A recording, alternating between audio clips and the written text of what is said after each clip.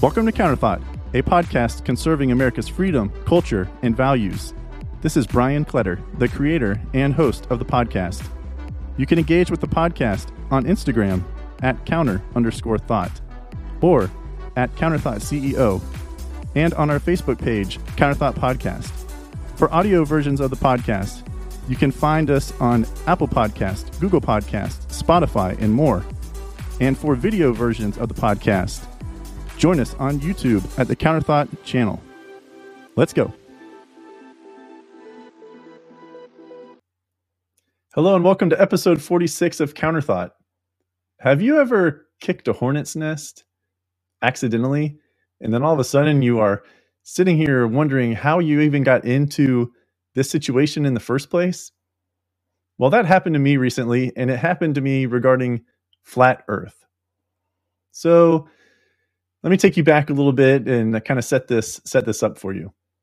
Going back, I think maybe 3 weeks ago or so, some friends of mine, fellow podcasters, had posted to an IG story of theirs asking, flat Earth or spherical Earth, globe Earth, is it worth the debate? And I chimed in saying, nope, not even worth the time. They said, well, what do you mean? Like, is it settled science? So I said, yep, pretty much settled science. There's nothing out there that will prove a flat Earth. We have everything to prove that it is a globe, a spherical Earth. Well, that caught the attention of one of their friends, and he and I debated a little bit on that post, probably going back and forth about 5, 6, maybe 7 times. Guy, I got to admit, I didn't keep my composure, because in my mind, I'm thinking, how can anybody think that there is a flat Earth? I mean, there is science and just so much to back up the spherical Earth. Pictures, photos, and again, science, calculations, astronomy,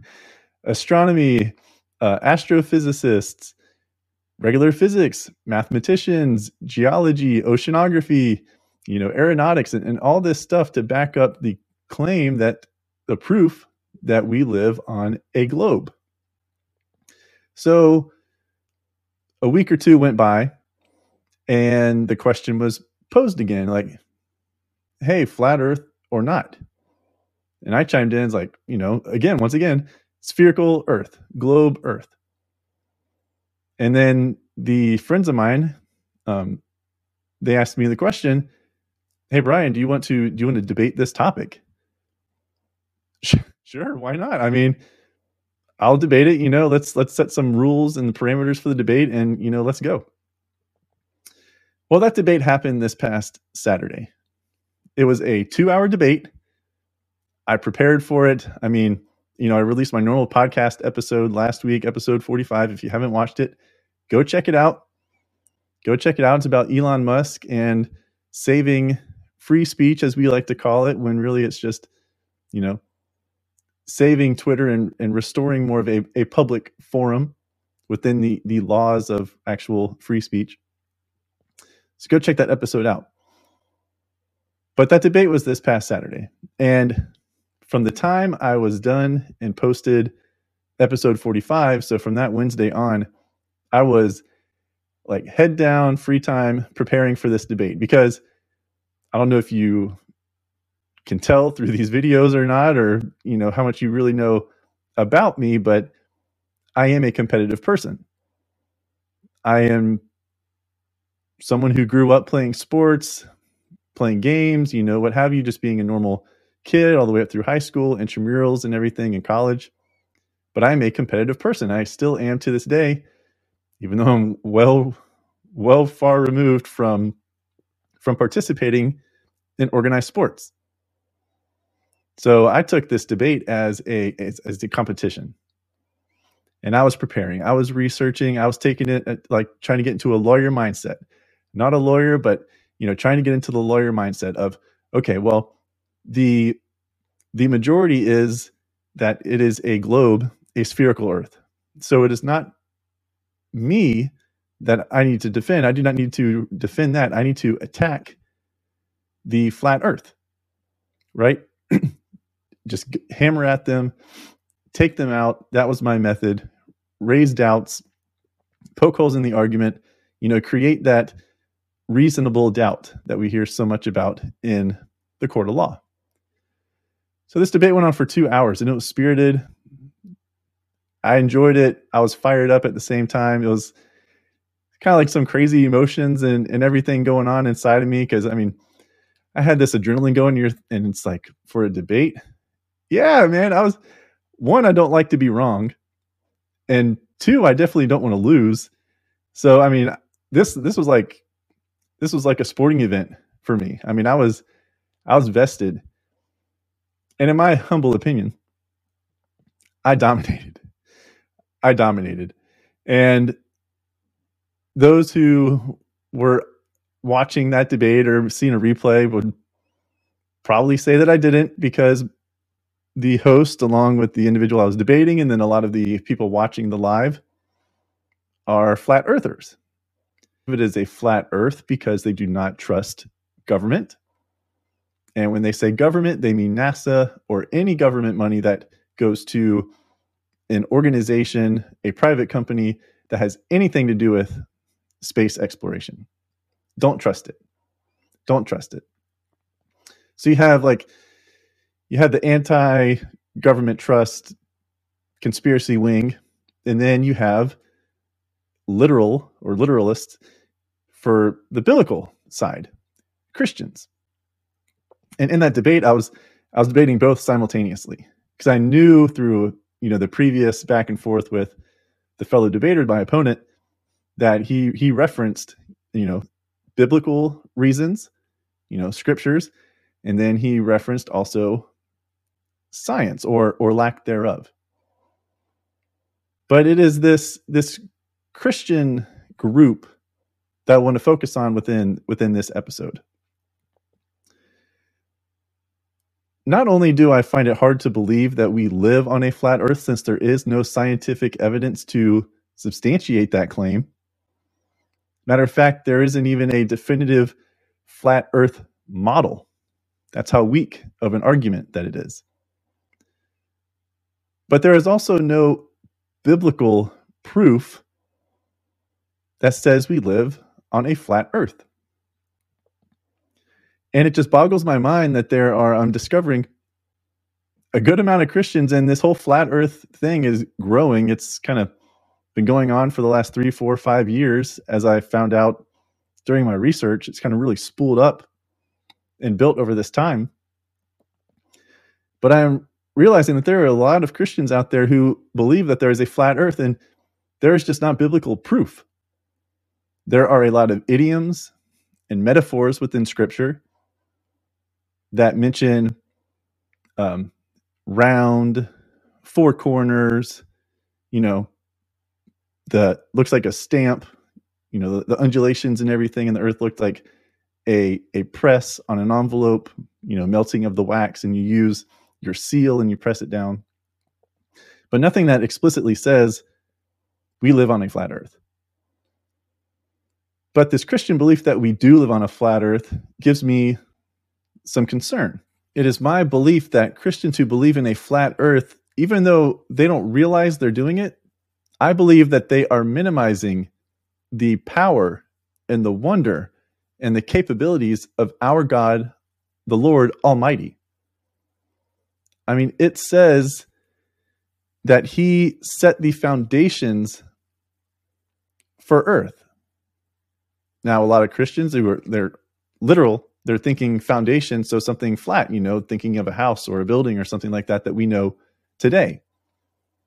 Instead of considering that foundations instead means that everything that this earth is about is set on God, by God. He created it. The heavens, the same. Created them with His own hands, it says in Psalms. So I don't think, though, that these Christian flat earthers, though, are realizing what is happening. They'll tell you their faith is as strong as can be, and it may well be. But to me, over time, there's this doubt that is being sown within them, that one of the reasons, and I saw this in like a psychological study, that people who believe in a flat earth tend to be people who want to control things, who don't like chaos, don't know what to do in chaos, want something that is final. They don't want anything to be open-ended. One of the arguments you hear from people who do believe in a flat earth, Christian or not, is believe what you see. Look at what is happening around you. Look at with your own eyes. That is the truth, what your eyes tell you. Well, our eyes can deceive us. And I don't understand how a Christian who says use your eyes to justify that we live on a flat earth can then believe in Jesus Christ, or much less believe in God, someone they have never seen. That they're having to trust other individuals, third-party accounts and witnesses that the religion is based on existed. I just don't understand how you can be one but not the other. Say one thing, but if you apply that to the whole foundation of the Christian faith, it crumbles. So what does a flat earther believe? Actually, better yet, what can a flat earther not explain? A flat earther cannot explain a lunar or a solar eclipse. How would they occur on a flat earth? A lunar eclipse, we have the earth, the shadow being projected onto the moon, being backlit by the sun. Well, in the flat earth models that exist out there, it's the sun and the moon hovering above inside the firmament, which ties into biblical, and I'll get to that in a second. But how do you get a lunar eclipse? Because in these flat earth models, it's sun and the moon are just going right above the earth. How are you going to cast a shadow from the earth if the sun never dips below the earth? Well, the next lunar eclipse, just so happens, is on May 15th. So I challenge any of you flat earthers who are watching this video to go outside and explain to me how you can see a curved shadow going across the face of the moon during this lunar eclipse. That should justify that this is a spherical earth that we live on, because that shadow that they'll be looking at is from Earth. Also, they can't explain ships that disappear on the horizon from the bottom up. They say that there is this refraction that goes on with the sunlight shining and bouncing off the top of the water. Well, if it was a flat Earth, that ship, and this is how they know the refraction, but let's say there is no refraction and it was a flat Earth. The ship would just be sailing and just get smaller and smaller and smaller. But you still see the entire ship the entire time until it just disappears into the distance because you can no longer see that far. Also, plane flight times. In one of the flat Earth models, shown right here on the screen, you can see how it is spread out. And in order to go from Santiago, Chile, in South America, to Sydney, Australia, the shortest distance between 2 points we know or should know is a straight line. So how come the planes don't fly over North America? On a globe, they stay in the southern hemisphere and fly around the Pacific Ocean to get from Santiago, Chile to Sydney, Australia. Another thing a flat earther can't explain, whether a Christian or not, are the constellations and how they vary based on the distance from the equator. If the Earth was flat, you could see the same constellations regardless of your location. Sunrise and sunset. So the lunar eclipses and sunrise, sunset are the two simplest ways to prove that it is a spherical Earth. Because it is also the two things so simple that flat Earth should be able to explain if we truly lived on a flat Earth. But they can't. So like I said, sunset, models I've seen for flat Earth, the sun never goes below Earth, below the horizon. There's talks about there's a spotlight effect for the spherical sun that we can see in the sky. That defies all laws of light and how that functions. You can't have a circle in the sky, but yet be a spotlight, especially when the sun gets lower in the horizon. So again, this stuff just doesn't make sense. If you're on a flat Earth, raising up in height means you wouldn't be able to see any farther, but on a spherical Earth, you could. You could see beyond the curve if you were high enough. Now, we as normal humans, you and me, we can't get high enough. I think you have to be roughly about 60 miles above the earth to above sea level to actually see the curvature, which happens to be around, I believe, that breaking point or that barrier to technically be in space, to be out of the Earth's atmosphere. So you can watch the Blue Origin flight that Jeff Bezos and his friends or small crew, I think it was like 4 or 5 of them total, did last year. And you can look out the windows in their Space Origin flight and you can see the blue curvature out their window. Flat Earther also can't explain the behavior of the other planets in the solar system. You know, a flat Earth model, it's just the moon going around in a circle similar to the sun right above the Earth. So again, explain these eclipses to me. And why would God create the Earth to be any different from these other planets that we can literally go outside with a telescope and look at and see that they are round, they are spherical, they have moons? Why would God create us to be different? Some Christians, they believe that God would make us to be different because we are special. They say if we were just spherical like all these other planets that we see in the solar system and in these other galaxies and what have you, then we would be considered insignificant. Insignificant? That's exactly what I'm talking about with this seed being planted in the mind of a flat Earth Christian. It is the seed of doubt. God said that He is the foundation of this earth. So how can we be insignificant? There are other locations in the Bible, other stories where he talks about, if I take care of the birds as they fly through the air, take care of them with food and water, like how much more will I care for you? So how can earth be insignificant? I don't understand. Again, it's a seed being placed, whether it's being realized or not, that you are limiting God. Some instances you are contradicting God. All of his might, his wonder, his power, his miracles. How can you believe those things when you read the Bible, but then say that there's no, like, you can't explain X, like water on the bottom of the southern hemisphere, or how does someone stand on the southern hemisphere because you're thinking they're upside down? You don't want to believe that's possible, but yet you'll believe a miracle? You'll believe that Jesus could spit into the dirt, create mud, put it on a man's eyes who is blind, and then he can see? You'll believe that Jesus can raise a man from the dead, Lazarus, but you won't believe that God can create us to live on a spherical earth and for water to stay and not fall off?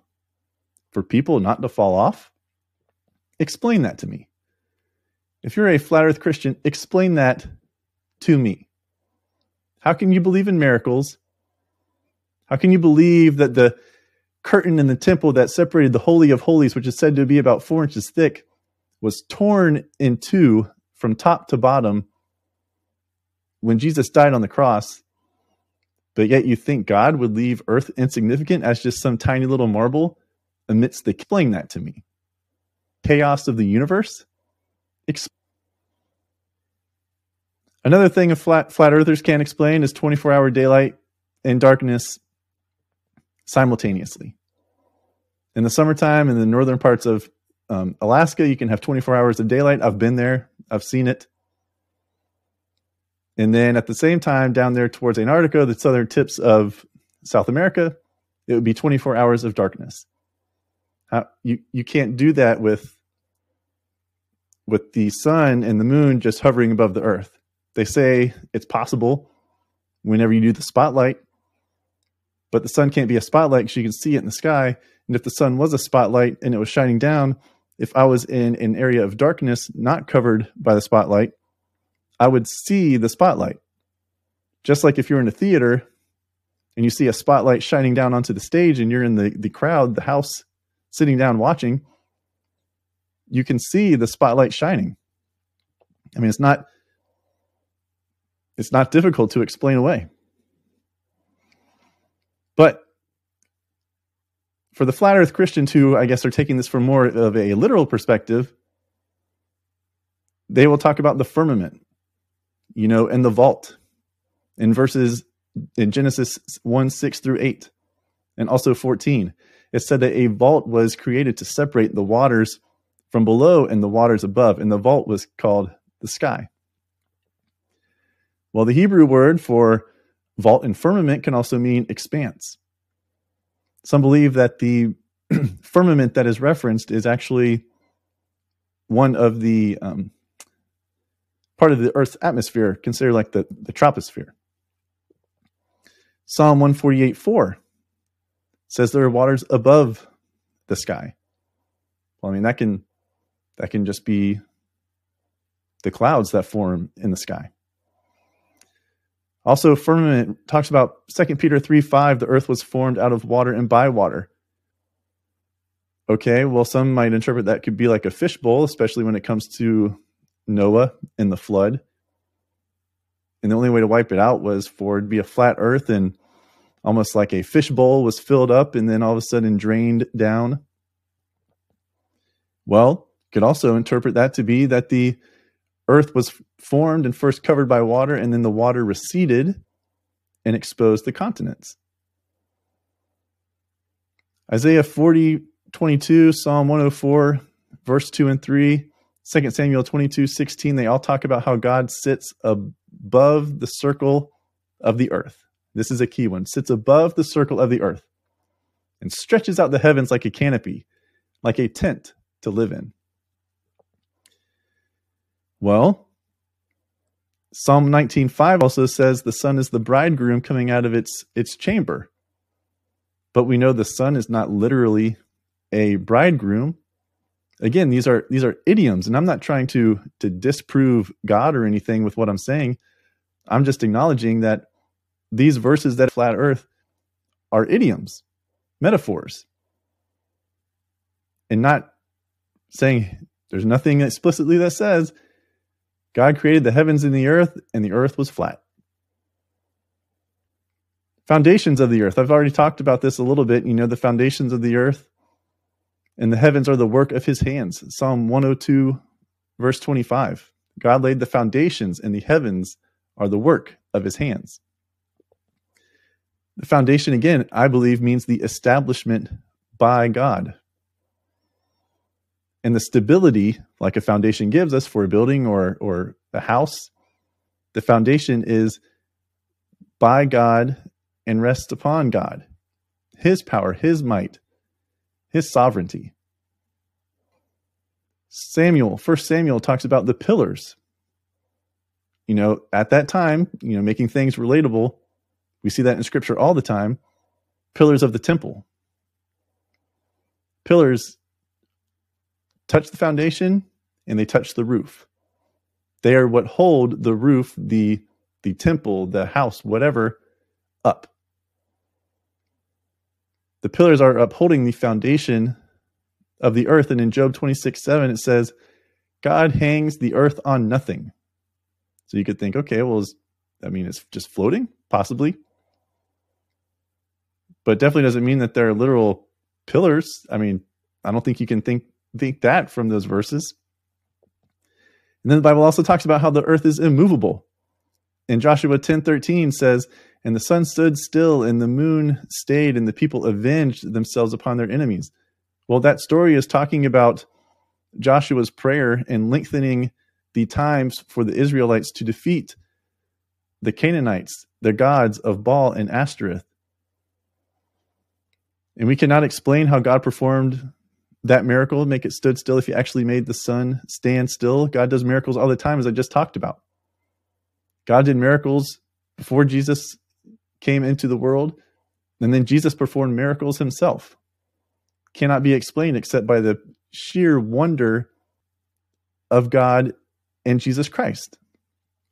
So why flat earth Christians are failing or don't want to then let that be true when it comes to this earth, the actual planet that we live on, just baffles me. I don't understand it. To me, again, it is minimizing God and his power and his wonder and his might and his sovereignty. We can look up into the sky and see the heavens, see the stars, see the solar system, see everything. We can predict when these planets are going to be coming back around. All of these things. Scientists, physicists, science is not the enemy of God. Science is our attempt as humans to understand what God created. So to dismiss something because you don't believe that the science is possible because you don't understand it, that seems foolish to me. God put people on this earth to create wonderful things, to do wonderful things. Our anatomy is science. We wouldn't know about our anatomy if it was not for doctors, for researchers. We would not know how to grow specific plants or other things like that, just going basic in your own garden if it wasn't for science. So you can't just discredit science and think that it is an evil. Science is not the evil of God. Science is our way to try to understand how God created what he did on this earth and everywhere. On this earth and in this universe. So again, to me, a spherical earth is not satanic. It is not meant to hide God. To me, the flat earth hides God. It hides his abilities, his capabilities, everything that he accomplished in this creation. Just sows that seed of doubt, whether it shows up now or in the future. But if then your individual life, you experience chaos or a larger scale of chaos around you, like this world is broken, sin has broken this world, and there is chaos in it each and every single day that we are having to deal with. And now that you're putting the seed in your head that limits God, that somehow Earth is insignificant because it is just a little blue marble amongst all these galaxies, as if we are unprotected. I just don't understand that. Fellow Christians, I do not understand that. Explain that to me. Explain how you can believe that we are not protected when God said that he laid the foundations of the earth. The earth is not insignificant.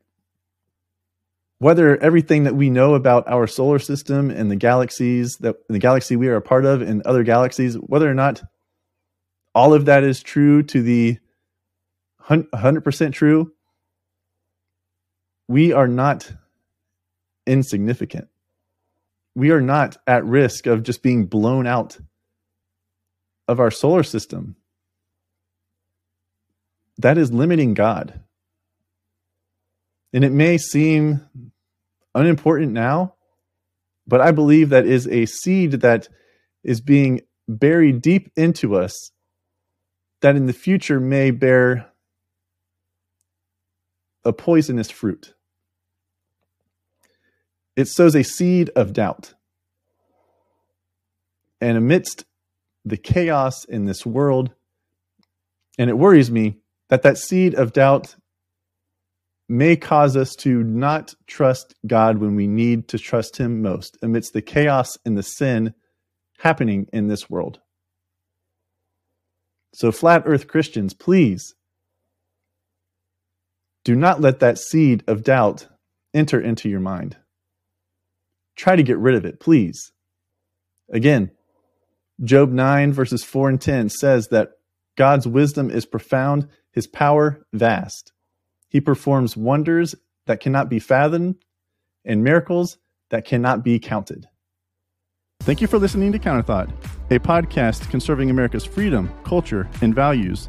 Remember to subscribe and like or rate the podcast on your podcast app or on YouTube, and engage with the podcast on Instagram at @counter_thought, @CounterThoughtCEO, or on Facebook at Counterthought Podcast.